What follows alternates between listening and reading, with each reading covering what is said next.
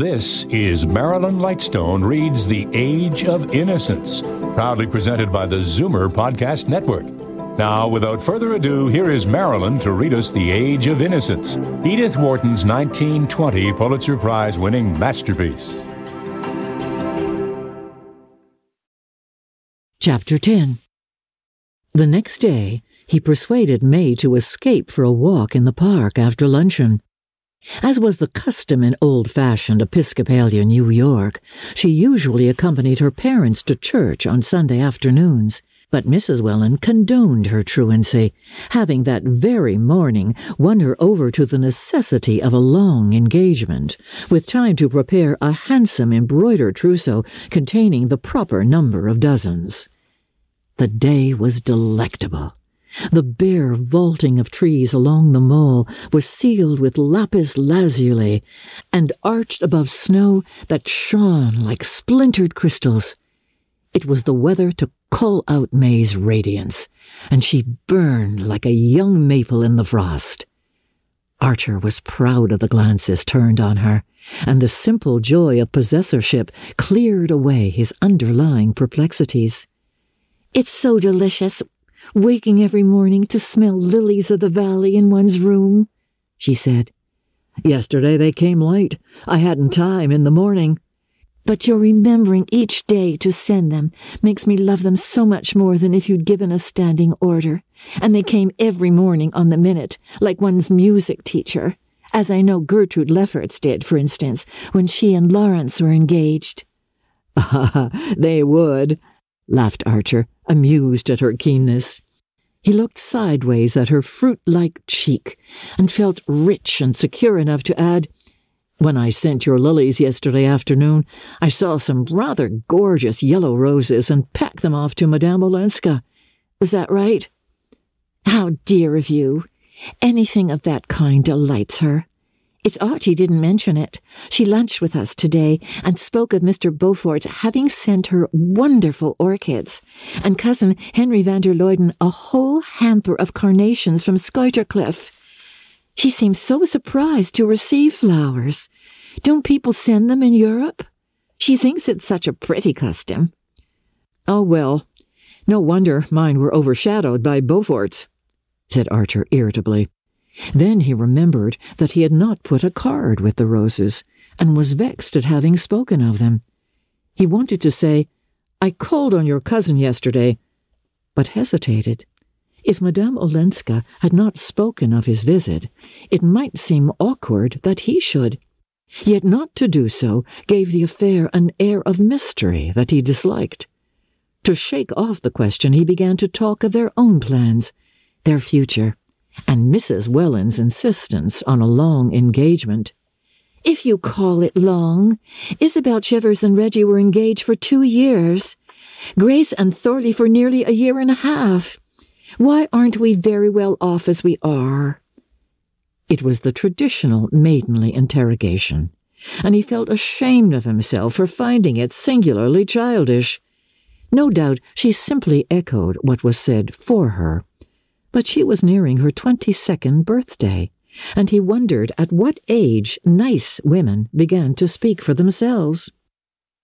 "Never, if we won't let them, I suppose," he mused, and recalled his mad outburst to Mr. Sillerton Jackson.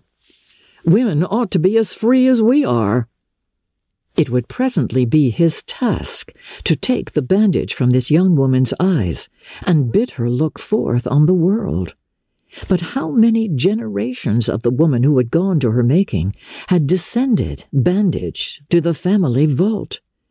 He shivered a little, remembering some of the new ideas in his scientific books, and the much-cited instance of the Kentucky cave-fish, which had ceased to develop eyes because they had no use for them. What if, when he had bidden May Welland to open hers, they could only look out blankly, at blankness? "We might be much better off. We might be altogether together. We might travel." Her face lit up. "Oh, that would be lovely," she owned. She would love to travel, but her mother would not understand their wanting to do things so differently. as if the mere differently didn't account for it. The wooer insisted. "Oh, Newland, you're so original," she exulted.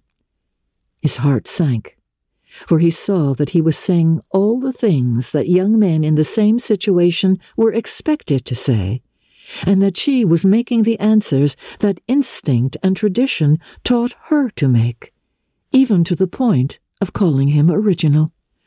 Original? We're all as like each other as those dolls cut out of the same folded paper. We're like patterns stenciled on a wall. Can't you and I strike out for ourselves, May?" He had stopped and faced her in the excitement of their discussion, and her eyes rested on him with a bright, unclouded admiration. "Mercy, shall we elope?" she laughed. "If you would. Oh, you do love me, Newland. I'm so happy. But then why not be happier? We can't behave like people in novels, though, can we? Why not? Why not? Why not?" She looked a little bored by his insistence.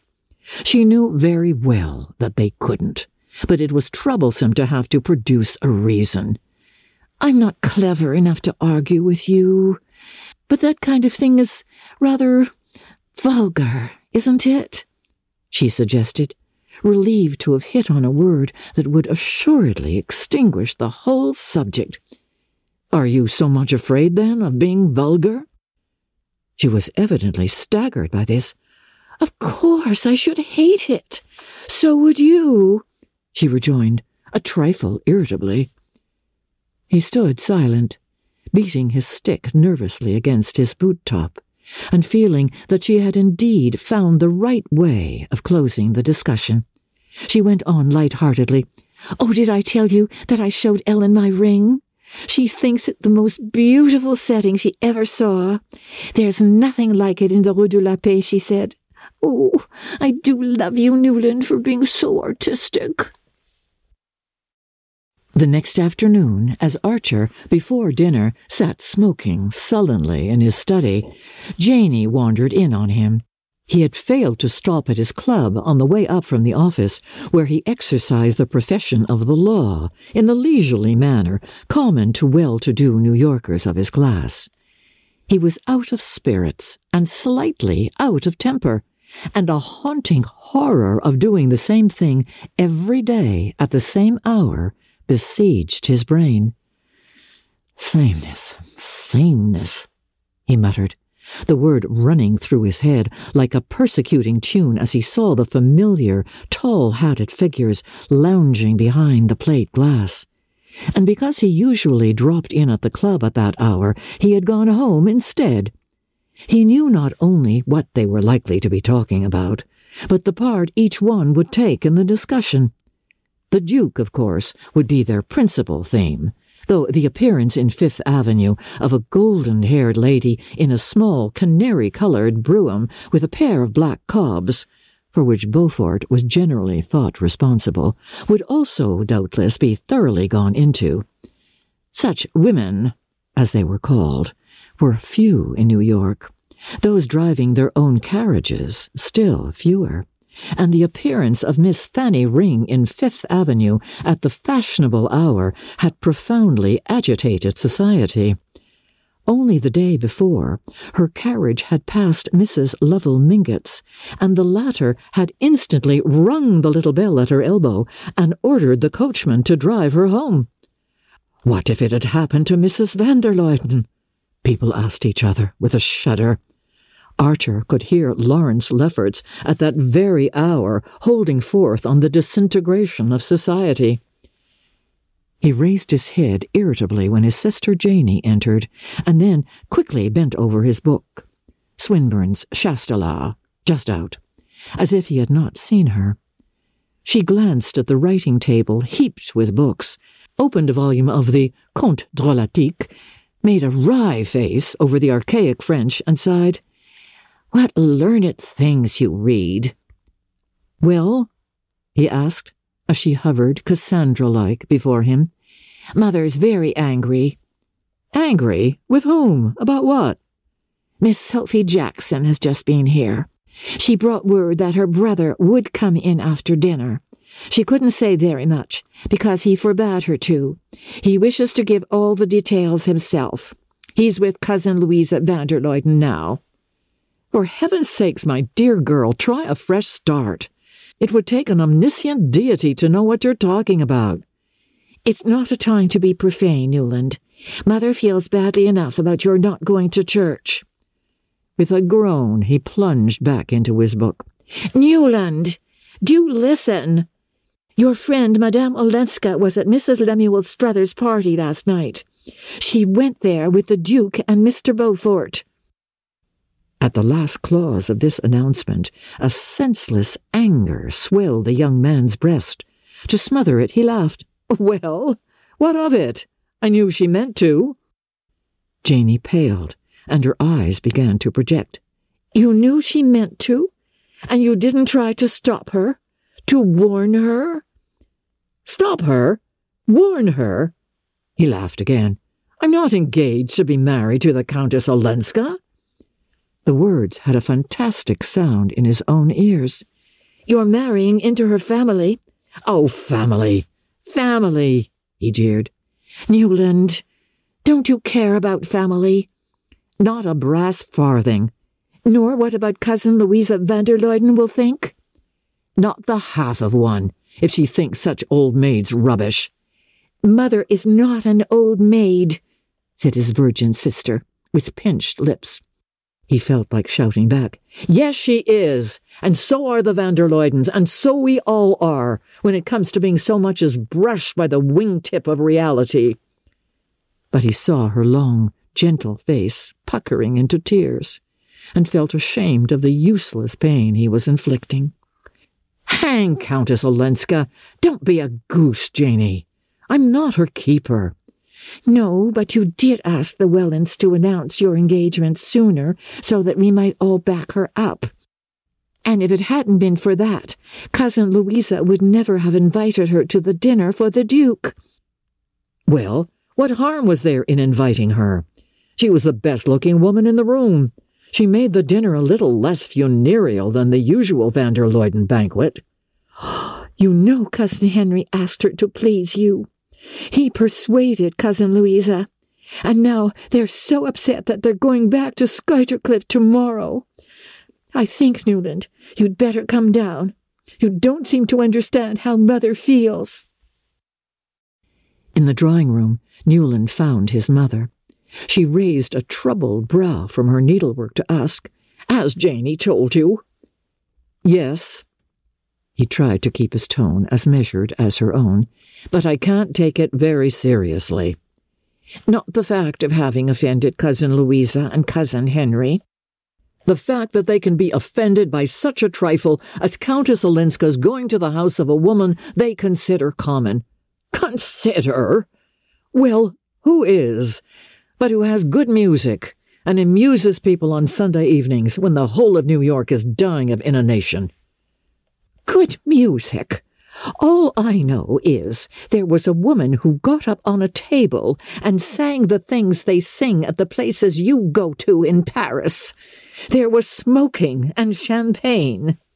Well, that kind of thing happens in other places and the world still goes on. I don't suppose, dear, you're really defending the French Sunday. I've heard you often enough, Mother, grumble at the English Sunday when we've been in London. New York is neither Paris nor London. Oh, no, it's not, her son groaned. You mean, I suppose, that society here is not as brilliant. You're right, I dare say, but we belong here, and people should respect our ways when they come among us. Ellen Olenska especially. She came back to get away from the kind of life people lead in brilliant societies. Newland made no answer, and after a moment his mother ventured, I was going to put on my bonnet and ask you to take me to see Cousin Louisa for a moment before dinner. He frowned, and she continued, I thought you might explain to her what you've just said, that society abroad is different. that people are not as particular, and that Madame Olenska might not have realized how we feel about such things. It would be, you know, dear," she added, with an innocent adroitness, "in Madame Olenska's interest if you did." "Dearest mother, I really don't see how we're concerned in the matter. The Duke took Madame Olenska to Mrs. Struthers. In fact, he brought Mrs. Struthers to call on her. I was there when they came. If the van der Luydens want to quarrel with anybody, the real culprit is under their own roof." "Quarrel? Newland! Did you ever know of Cousin Henry's quarrelling? Besides, the Duke's his guest, and a stranger, too. Strangers don't discriminate. How should they? Countess Olenska is a New Yorker, and should have respected the feelings of New York. Well then, if they must have a victim, you have my leave to throw Madame Olenska to them," cried her son, exasperated. "I don't see myself, or you either, offering ourselves up to expiate her crimes." "Oh, of course, you see only the Mingott side," his mother answered, in the sensitive tone that was her nearest approach to anger. The sad butler drew back the drawing-room portières and answered, "Mr. Henry van der Luyden." Mrs. Archer dropped her needle and pushed her chair back with an agitated hand. "Another lamp!" she cried to the retreating servant, while Janey bent over to straighten her mother's cap. Mr. van der Luyden's figure loomed on the threshold, and Newland Archer went forward to greet his cousin. "We were just talking about you, sir," he said. Mr. van der Luyden seemed overwhelmed by the announcement.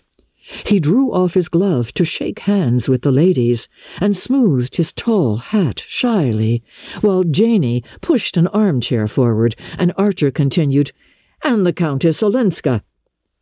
Mrs. Archer paled. "Ah, a charming woman.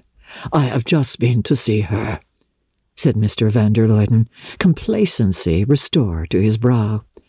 He sank into the chair, laid his hat and gloves on the floor beside him in the old-fashioned way, and went on, "She has a real gift for arranging flowers. I had sent her a few carnations from Skuytercliff, and I was astonished.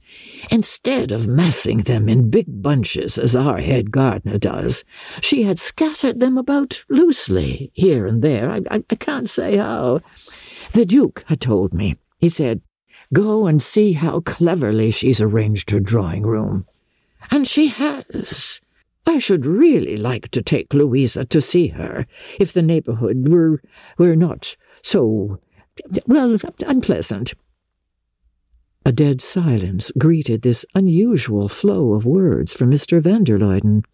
Mrs. Archer drew her embroidery out of the basket into which he had nervously tumbled it, and Newland, leaning against the chimney-place and twisting a hummingbird feather-screen in his hand, saw Janey's gaping countenance lit up by the coming of the second lamp.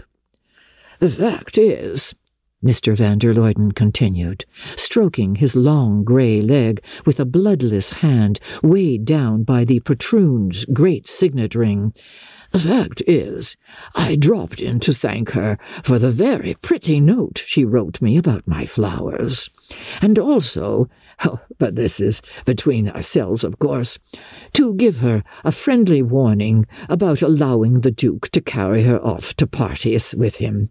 I don't know if you've heard." Mrs. Archer produced an indulgent smile. "Has the Duke been carrying her off to parties?" "You know what these English grandees are. They're all alike. Louisa and I are very fond of our cousin, but it's hopeless to expect people who are accustomed to the European courts to trouble themselves about our little republican distinctions. The Duke goes where he's amused." Mr. van der Luyden paused, but no one spoke.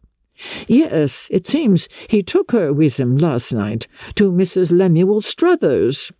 Sillerton Jackson has just been to us with the foolish story, and Louisa was rather troubled. So I thought the shortest way was to go straight to Countess Olenska and explain, by the merest hint, how we feel in New York about certain things. I felt I might, without indelicacy, because the evening she dined with us, she suggested, let me see, that she would be grateful for guidance. And she was. Mr. van der Luyden looked about the room with what would have been self-satisfaction on features less purged of the vulgar passions. On his face it became a mild benevolence, which Mrs. Archer's countenance dutifully reflected. "How kind you both are, dear Henry! Always! Newland will particularly appreciate what you have done because of dear May and his new relations." She shot an admonitory glance at her son, who said, "Immensely, sir, but I was sure you'd like Madame Olenska." Mr. van der Luyden looked at him with extreme gentleness. "I never ask to my house, my dear Newland," he said, "anyone whom I do not like, and so I have just told Sillerton Jackson." With a glance at the clock, he rose and added, "But Louisa will be waiting. We are dining early to take the Duke to the opera." After the portiere had solemnly closed behind their visitor, a silence fell upon the Archer family. "Gracious, how romantic!" at last broke explosively from Janey. No one knew exactly what inspired her elliptic comments, and her relations had long since given up trying to interpret them. Mrs. Archer shook her head with a sigh. "Provided it all turns out for the best," she said, in the tone of one who knows how surely it will not. "Newland, you must stay and see Sillerton Jackson when he comes this evening. I really shan't know what to say to him." "Poor mother! But he won't come," her son laughed, stooping to kiss away her frown.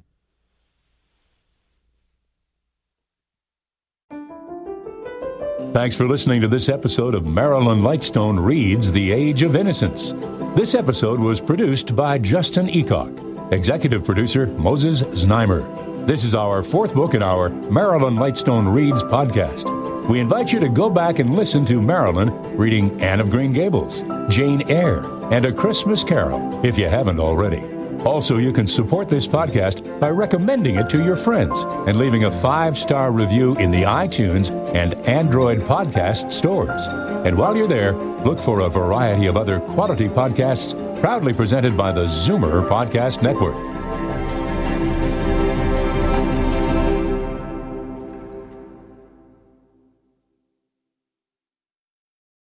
This podcast is proudly produced and presented by the Zoomer Podcast Network, home of great podcasts like Marilyn Lightstone Reads, Idea City on the Air, and The Garden Show.